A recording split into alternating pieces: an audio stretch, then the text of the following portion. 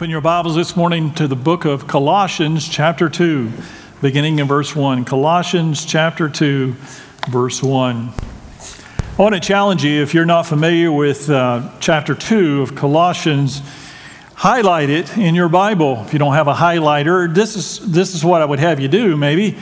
If you have a pen, just underline as we go through the sermon every word that pops out at you during the message, or you could just save time and underline the whole thing now. It is a powerful passage. It's beautiful.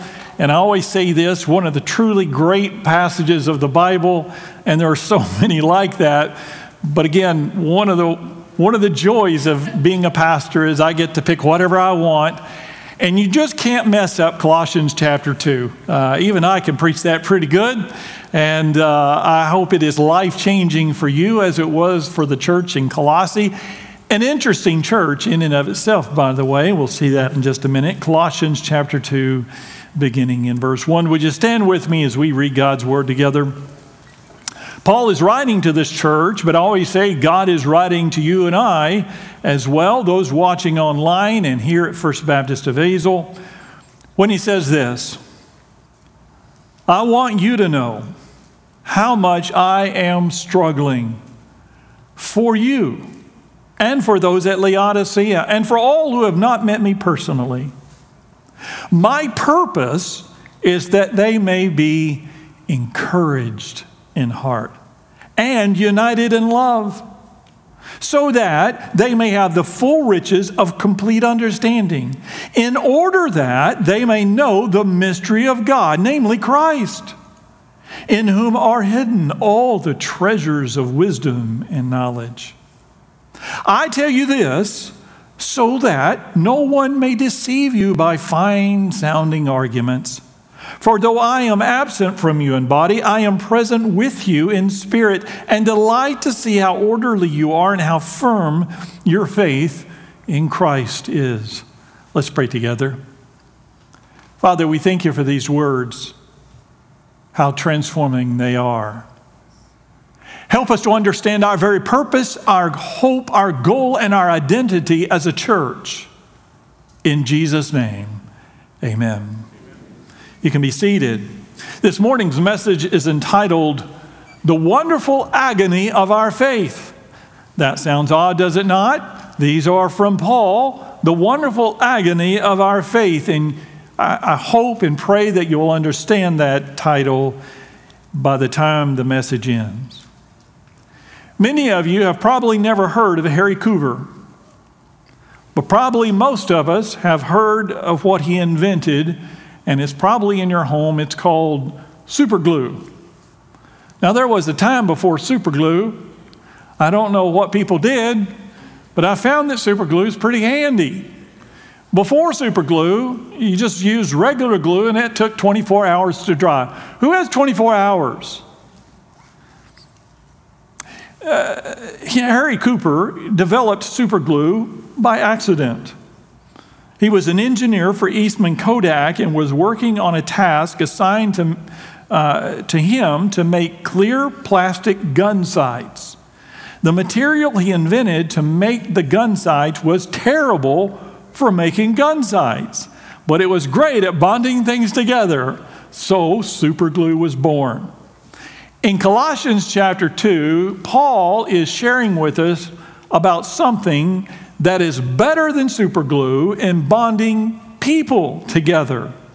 And his name is Jesus Christ.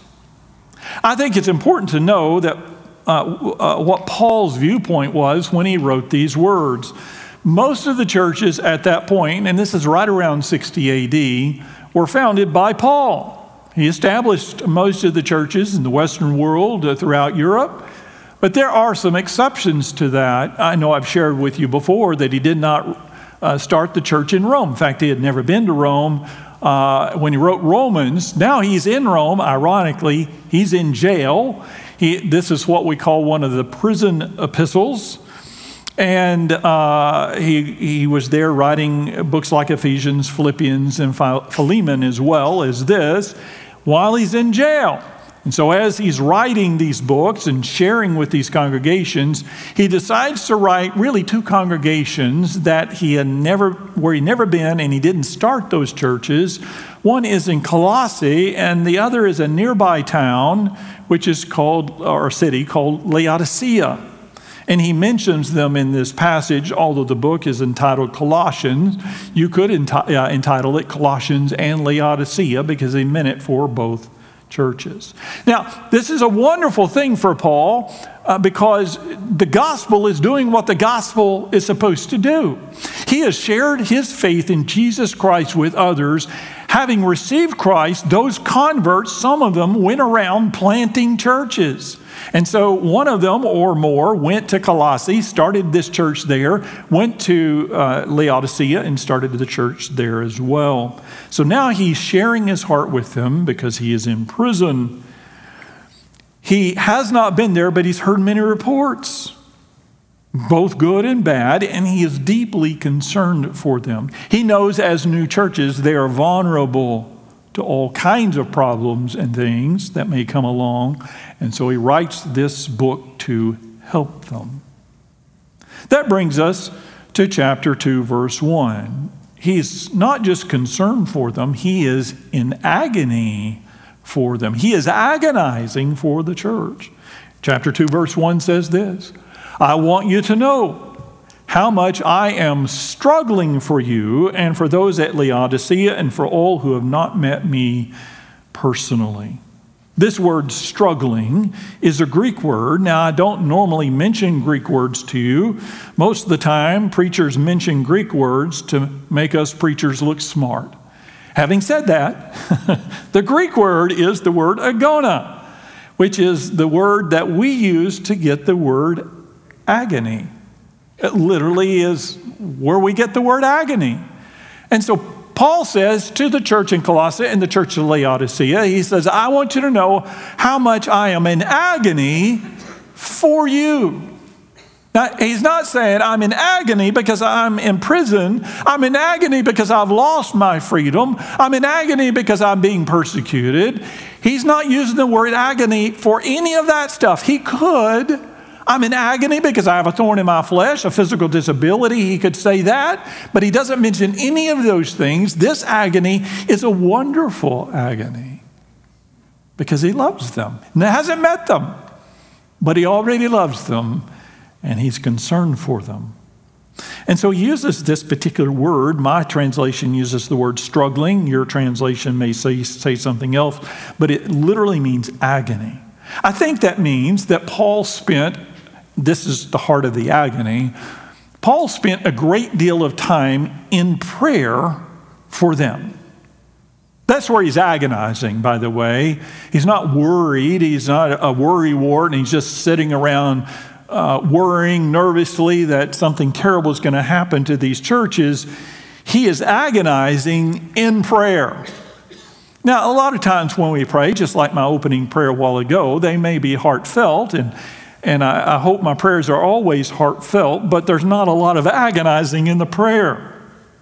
Now, if you've been married very long, if you have children, you know what it means to agonize in prayer for people that you love or situations you have no idea.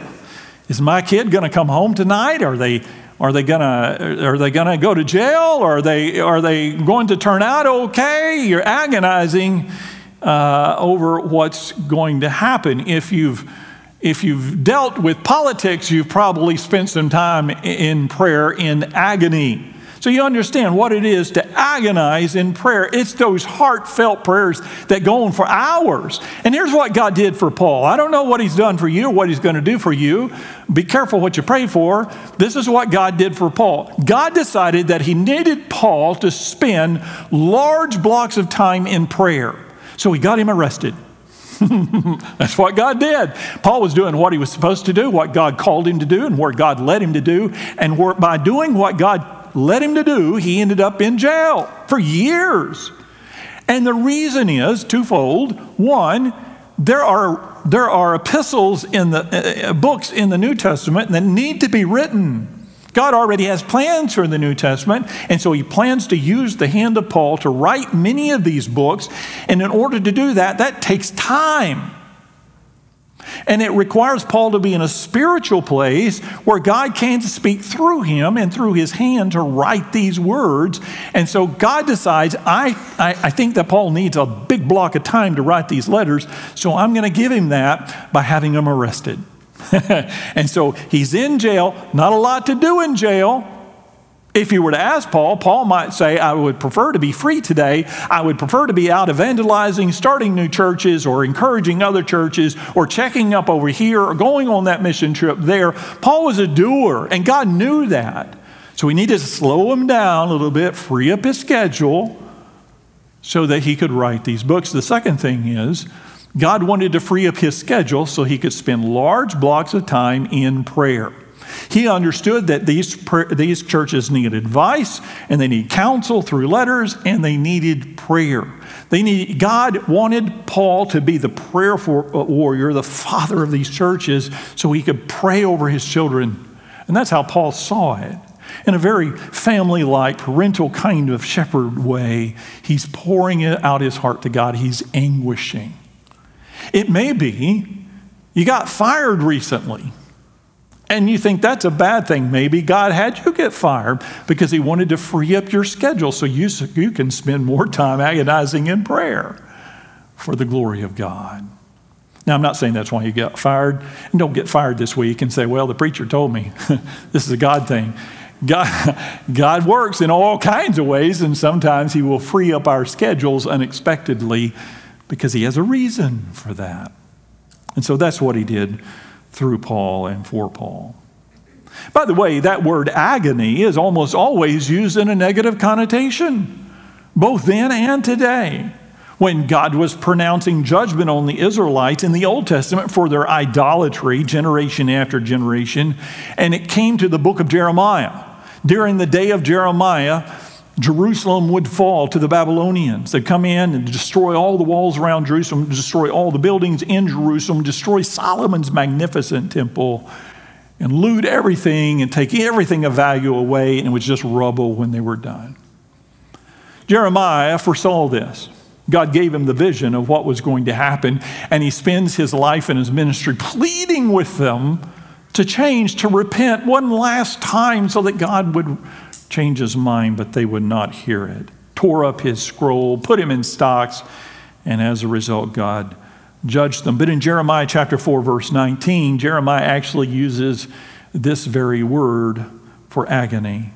He says, oh, my anguish, I writhe in pain. And here's the word, oh, the agony of my heart. My heart pounds within me. I cannot keep silent, for I've heard the sound of the trumpet. I've heard the battle cry. Disaster follows disaster. The whole land lies in ruins. In an instant, my tents are destroyed, my shelter in a moment.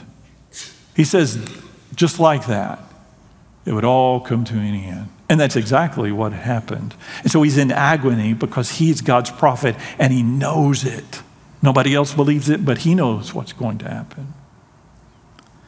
But through the transforming power of Christ, even our language is transformed. Isn't that amazing how he does that? I told you before in Hebrews chapter 10, for example, one of those beautiful, wonderful passages where the writer to the Hebrews says in one of the verses, let us consider how we may provoke one another.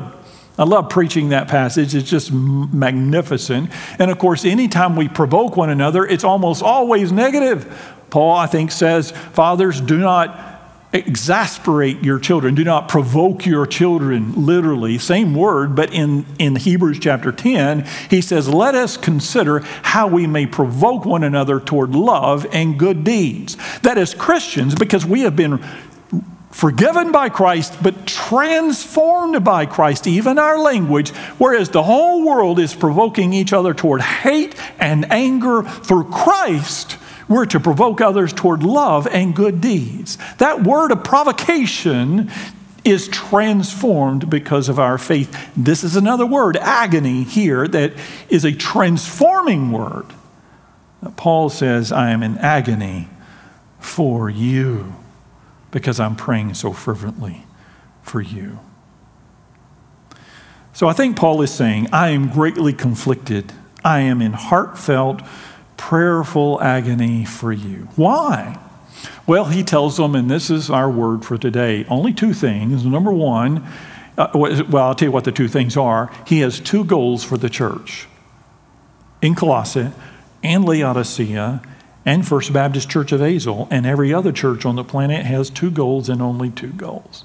And he tells us in Colossians chapter 2 what those two goals are. Goal number one, the first goal for the Colossian church and for First Baptist Church is found in verse 3, which is the discovery of all the treasures of wisdom and knowledge. If you look in verse 3, he says that it is right after the yellow text. It says, in whom are hidden all the treasures of wisdom and knowledge. And he uses this word treasure, and he refers to wisdom and knowledge as treasure, like money.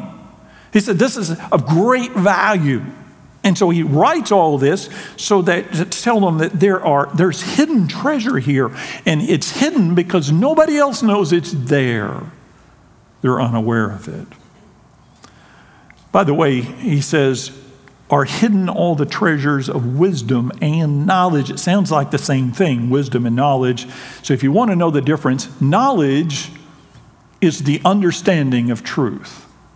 Knowledge is the understanding of truth, but wisdom is the ability to apply truth in our life and in this world. Knowledge is the understanding of truth. Wisdom is the ability to apply that truth in our life and in this world, and it is hidden to most people. Pastor Adrian Rogers once told about a Spanish armada that was sailing off the coast of Florida. And I know I've shared this news story with you before, but I'll share it again. This armada went down in a hurricane many, many years ago, and it was loaded with gold and silver. Had tons of treasure, millions and millions, tens of millions of dollars worth of gold and treasure in that ship. But nobody knew where it went down. They knew it was somewhere off the coast of Florida, and they knew it was in a hurricane. So there on the bottom of the ocean it sat for years, for decades, for a century, just right there. Most people assumed it was probably somewhere far out where they couldn't find it or they couldn't get to it without scuba tanks or a sub. But in fact, it turns out it was in extraordinarily shallow water, and people by the millions over the century had been swimming right on top of all that treasure, right over it. They could have just swam down and grabbed some of it in the sand, but they couldn't see it because it was just a little hidden by the sand. Right there within their reach, millions of dollars of gold and silver, and they had no idea. So it makes you want to look around a little more carefully the next time you swim in the ocean. Finally, someone started looking for the ship specifically. They did the research and finally found it right there in super shallow water.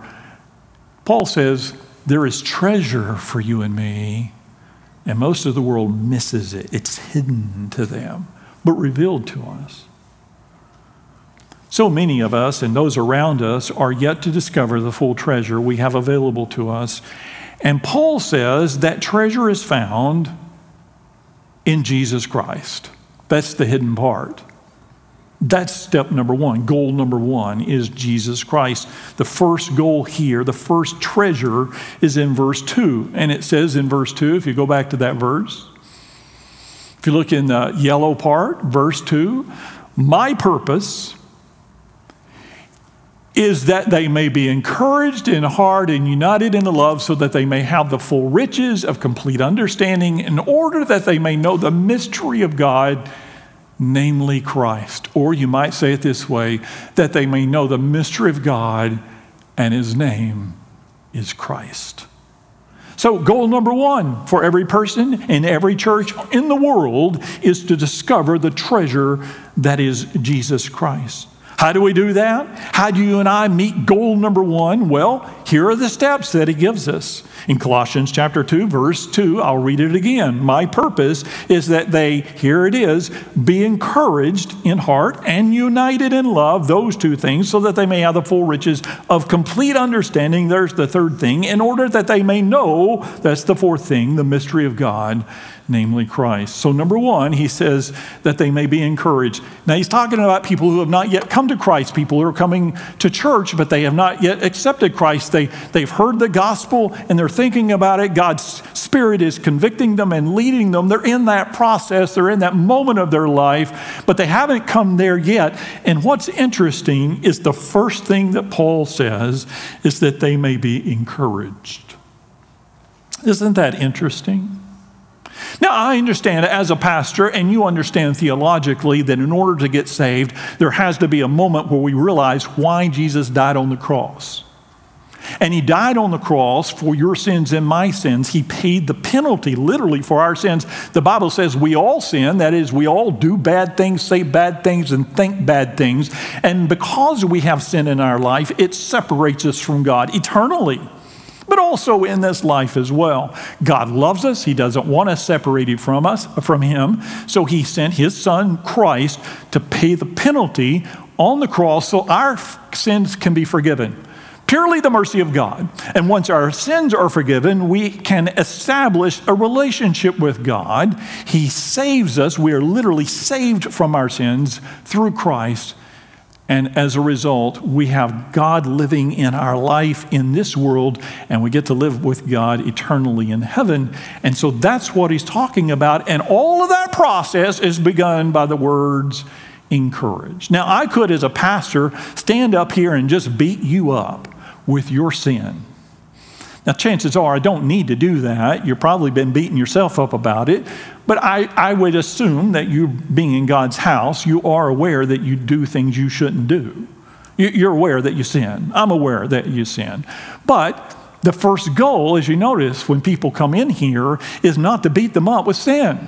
Even though we sin, Paul would say it in a way that is gentle and caring, that helps you understand that you're a sinner and I'm a sinner and that we need a Savior, but that we're not despicable people to God, that God loves us. That's why he sent Christ.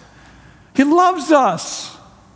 And so when people come in and they have not come to faith in Christ, if it's their first visit in this church, I would hope that they walk out and they say, I'm encouraged. That's step one. It's interesting. Now, they can be under conviction and still be encouraged. I'm encouraged. Now I know what to do in life. Now I know where to begin in life. It has something to do with this Jesus. So that's the first thing he says. I want you to be encouraged in heart. So when people walk through the doors, whether members or visitors or regular attenders, encourage them. Now here's what, you know what I'm going to say. Just logistically, I'm not a relational genius or anything, but I can tell you, you will never encourage somebody you don't speak to. You will never encourage anybody that you don't speak to. If you over here never talk to the people over there, you never meet them, or vice versa, by the way, then you will never encourage them. And there are people, because it's a big, wide sanctuary, that may have been coming here for months and you have not spoken to them a single time. And you say, well, they're over on the other side. Well, you might go sit over on the other side. Would it kill you to meet those people? They're nice people, by the way, and vice versa. Or maybe it's not a problem that you're sitting over here and they're over there. The problem is they're on the row right behind you and you hadn't even turned around to say, hi, my name is so-and-so. And I get it. I told you, as we've grown as a church, these were house churches probably in Laodicea and Colossae. They're in one room together. You know, they didn't wear, hi, my name is Bob, stickers on their outfits. But it's not too hard in one room of just a small group of 20 or 30 people to get to know everybody. That's small church mentality, and there's something wonderful about small churches. I loved that when we first came here. Everybody knew everybody. You didn't have to ask them, now, do I know you? Or is this your first time? Everybody knew. If it was their first Sunday, they knew it was their first Sunday because everybody in the church was staring at them. Because they really stood out. Well, now we don't know who's visiting and who's members, and you can go months or even years without knowing. And I've told you this before. You go greet somebody, that hypothetical, and say, "Hi, is this your first Sunday, or have you been visiting a while?" And they say, "Well, actually, I'm a deacon." Well, and if I ask them that, then it's really bad. So, and that happens, and so there's this lump in our throat, and as a result, we just don't shake their hand. We don't do anything that's encouraged. But that's step one. Do you not want them to come to faith in Christ and you don't know where to start? Here's where you start. You go over there and say something that is encouragement to them. You don't have to preach at them. You don't have to be on a long tirade for 15 or 20 minutes like the preacher does. You can just say, "Hi, my name is so-and-so. Let me encourage you today." Do something or say something that will lift them up. Be encouraged in heart.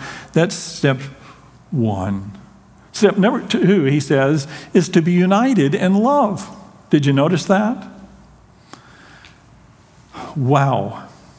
That is a daily, weekly, monthly, yearly challenge for every single church. I love you guys, and one of the reasons that Cherry and I have been able to stay here for so long, this is our 25th year here, is because you are a loving, united group. And that doesn't come automatically. And sometimes it doesn't come easily. It is a choice that you make as a church every single week that I'm going to be united. Because there are a lot of different people here. I mean, don't look around too much, but it's a pretty diverse group. Some of you are interesting characters. The outfit you're wearing, or the hairstyle that you have, or the hair color you have, or the tattoos you have, or whatever you got going on in your life, it's an Hazel group right here. And I love that. I just love that. There is diversity here, and as a result of the fact that we are so very different, some of you are city people, some of you are country people, some of you are people that just moved into town from California in the last year or two. You're convicted Californians. You fall under conviction and came to Texas. Amen. Yeah. By the way, a Christian Californian is the same as a Christian Texan. He is your brother or sister in Christ. And they are welcome here, as long as they get saved first.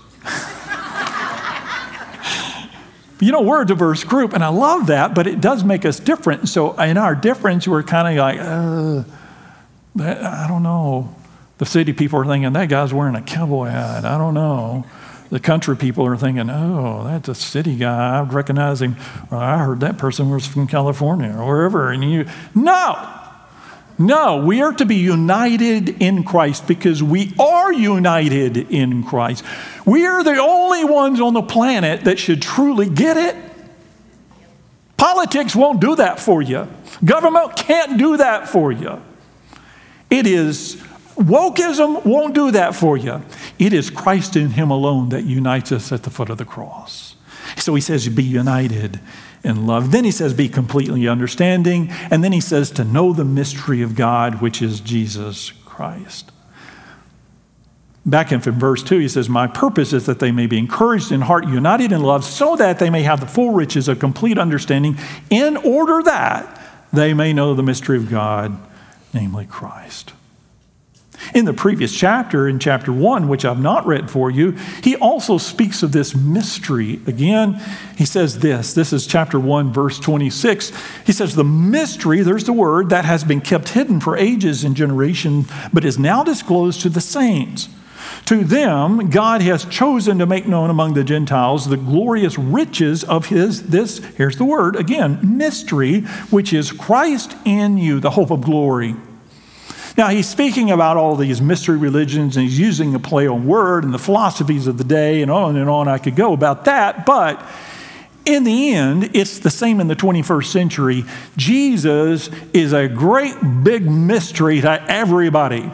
And I see them on TV talking about Jesus, people who are not Christians and don't know Jesus. They'll say, well, I've read the Bible, and Jesus this and that. And I'm thinking, you have no idea what you're talking about. It's clearly a mystery to them, and they're not going to get it apart from Christ. I've told you this before. Don't be surprised.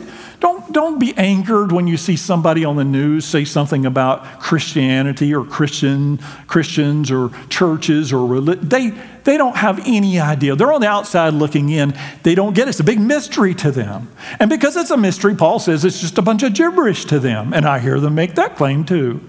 And they're right. To them, it is gibberish. And so that's the goal, that it be revealed. It's no longer a mystery. They understand and realize it is Christ. 2 Corinthians chapter 4, verse 6 says it this way. For God, this is Paul speaking to a different church. For God, who has said, let light shine out of darkness, made his light shine in our hearts to give us the light of the knowledge, there's the word knowledge, of the glory of God in the face of Christ. But we have this treasure, there's that word treasure again, in jars of clay to show that this all-surpassing power is from God and not from us. So we have this knowledge given to us that is Christ. The face of Christ is what he mentions here. The story is told that one day William Randolph Hearst was looking through a book of famous artwork, and you may have heard of this story before as well. He loved paintings in particular, and he came across a painting that caught his eye. A very wealthy man. He said to his assistants, he said, I want this painting for my collection. I like it. It just kind of pops out at me. It'd be nice that you have so much money you could just say to your aides, hey, I want this. Go get this for me. But after making some inquiries, they reported that they were unable to locate that particular work. It just wasn't available. He said this, if you value your jobs, do whatever it takes to find that treasure and secure it for me immediately.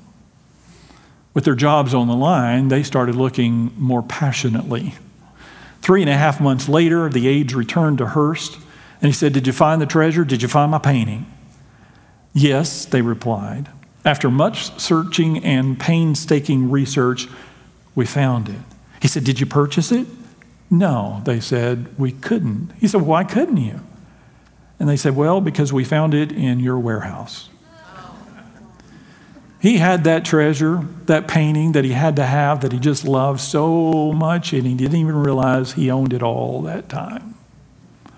What a tragedy for people in this world, in this country, many of whom may own a Bible, but they're going to go to judgment, and they had that treasure all along, and they didn't even know it.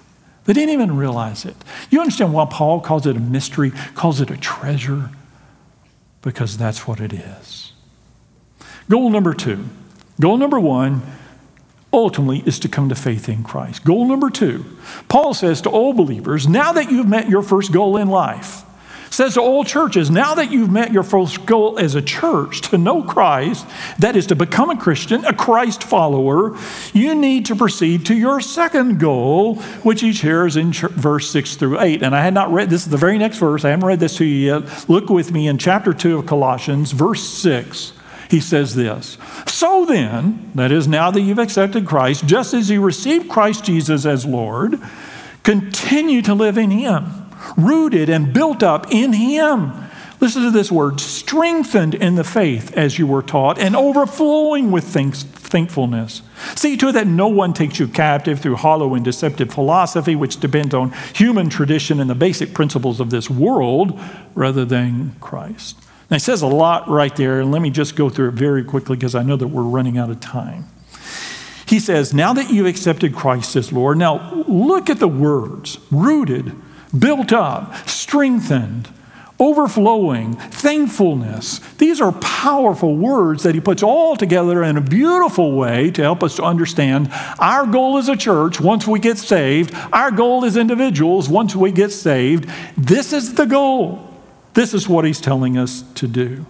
The goal is to be built up, strengthened, and ultimately overflowing with thanksgiving, which is extraordinary, but that's the result of Christian maturity, thankfulness. Of all the things he could have said, he could have talked about, some kind of Yoda, guru kind of character that has all wisdom and all knowledge. He says, no, let me tell you what the result is of this super spiritual maturity. You're thankful. And so if you're not thankful, if you say things all the time where you're not thankful, you're thankless, it tells me that you're not there. When I see in the news, sports teams from the United States refuse to stand for the anthem, refuse to put their hand over their heart. My father and his generation, oh my goodness, their safety would be, that'd be their last day on that sports team. You just didn't do that. You just didn't do that. People who have no thankfulness for all the great things that are afforded them because they live in this country and are citizens of this country. What a privilege. There's a reason that people are trying to sneak into our country by the tens of thousands or by the millions. And I see people who are thankless. Well, even worse, when I see people in the kingdom who are not thankful. Even worse than that, when I am not thankful for all the good things that God does for me. Thankfulness is the goal. We'll get to that in just a moment. But he says this, to be built up, strengthened, and overflowing with thankfulness. To be built up and strengthened. You got saved, God bless you. Now what? Well, he tells us. He wants to be, now that we're rooted in Christ, he wants to grow up in Christ. He wants us to get stronger. A few weeks ago, when I went to the Philippines, I'm sitting on the plane with 20-something hours and nothing to do. What a flight. I'm in this tin can along with a bunch of other people who were not, it's not fun. We went on an Asian airline, so the food was Asian, and which is great if you love Asian food. Not my favorite airline food. I'll just say it that way. Again, God's little humor in my life that he had me marry an Asian. But I have learned to love and appreciate Asians more than Asian food. And so I'm on the plane. I got nothing to do. I didn't eat any of the food. I instead drank my Coca-Cola and I watched movies because they have this little screen in front of you. And they give you all these movies. You can watch just hundreds and hundreds of movies. And so I watched a movie. It just came out. It didn't go to the theaters. It went to Netflix or one of the Apple or one of the streaming services. And it had an actor. I didn't know anything about the movie. Never heard of it. You're bored. I watched all the movies I wanted to see and still had, out of the 16 hours of that flight, I still had 14 hours left. And so I watched this movie, and it had an actor in it named Chris Evans. Do you know who Chris Evans is? He's Captain America. Yay, the first Avenger. Yeah, and so he's been making movies, Captain America movies, for a very long time now, for the last 15 or 20 years, Captain America. And I love Captain America. I love the story about Captain America, because at the beginning, particularly, I connect with Captain America in the before stage. Before this miracle drug was given him, this little scrawny guy, couldn't pass the physical. Yeah, hello. So, yeah. And our associate pastor, I'm sure, identifies with him as well. Chris, he's even skinnier than me. And so, and then they decide to have this experiment. They inject him with this chemical, and he comes out of this pod looking like Captain America. That's awesome. Where do I get my shot? Let's do that. Well, of course, life doesn't work that way, but here's what's extraordinary. Somebody interviewed Chris Evans one time. I happened to see this interview on TV, and they said, because he'd done other movies where he wasn't all bulky like that, they said, how did you get that big? How did you get that muscular? Because he's a big dude. And he said this. He said, well, here's how we did it. Here's how I did it. I worked out full-time every day for 8 months. He said, I built that physique day by day, 8 months. And they were taken aback by that. I think they thought he would say, well, it took 8 weeks or something like that. They weren't expecting him to say 8 months. And so they gave him a little pushback and said, really, you did 8 months? And he responded and he said this, and I'll never forget. I'm paraphrasing because it's been a while since I saw the interview. He said, well, you need to think about this. What do you want to look like 8 months from now? And that caused me to think and realize in 8 months, mathematically, hypothetically, in 8 months, I could look like Captain America. Now, it's not going to happen. because 8 months has come and gone many times since then, and I don't look like him at all. And the reason is I'm not doing what he did, what Chris Evans did. He worked out every single day. Just hours and hours, hundreds of hours, thousands of hours working out. And I know what needs to be done. Believe it or not, I took a full year of weightlifting in college, thinking I was going to bulk up. And now I did tone up, but I didn't bulk up because I didn't spend 8 months doing what he did. And apparently you haven't spent 8 months doing what he did either. Those of you who are laughing at me, you're preaching to the choir here, my goodness. 8 months away from looking like Captain America. Now, here's what got me. This movie that I went to see, which just came out with Chris Evans, because they retired Captain America a couple years ago, and he hasn't done it since then. So in this movie, it was a little shocking because he looked more like me than Captain America. Now, I recognized him immediately as Chris Evans. I could, you can tell he has a very distinctive voice as well. You knew it was Chris Evans, but it was not the Chris Evans that I'm used to seeing. He was a little guy like myself. And you know why? Because he stopped working out.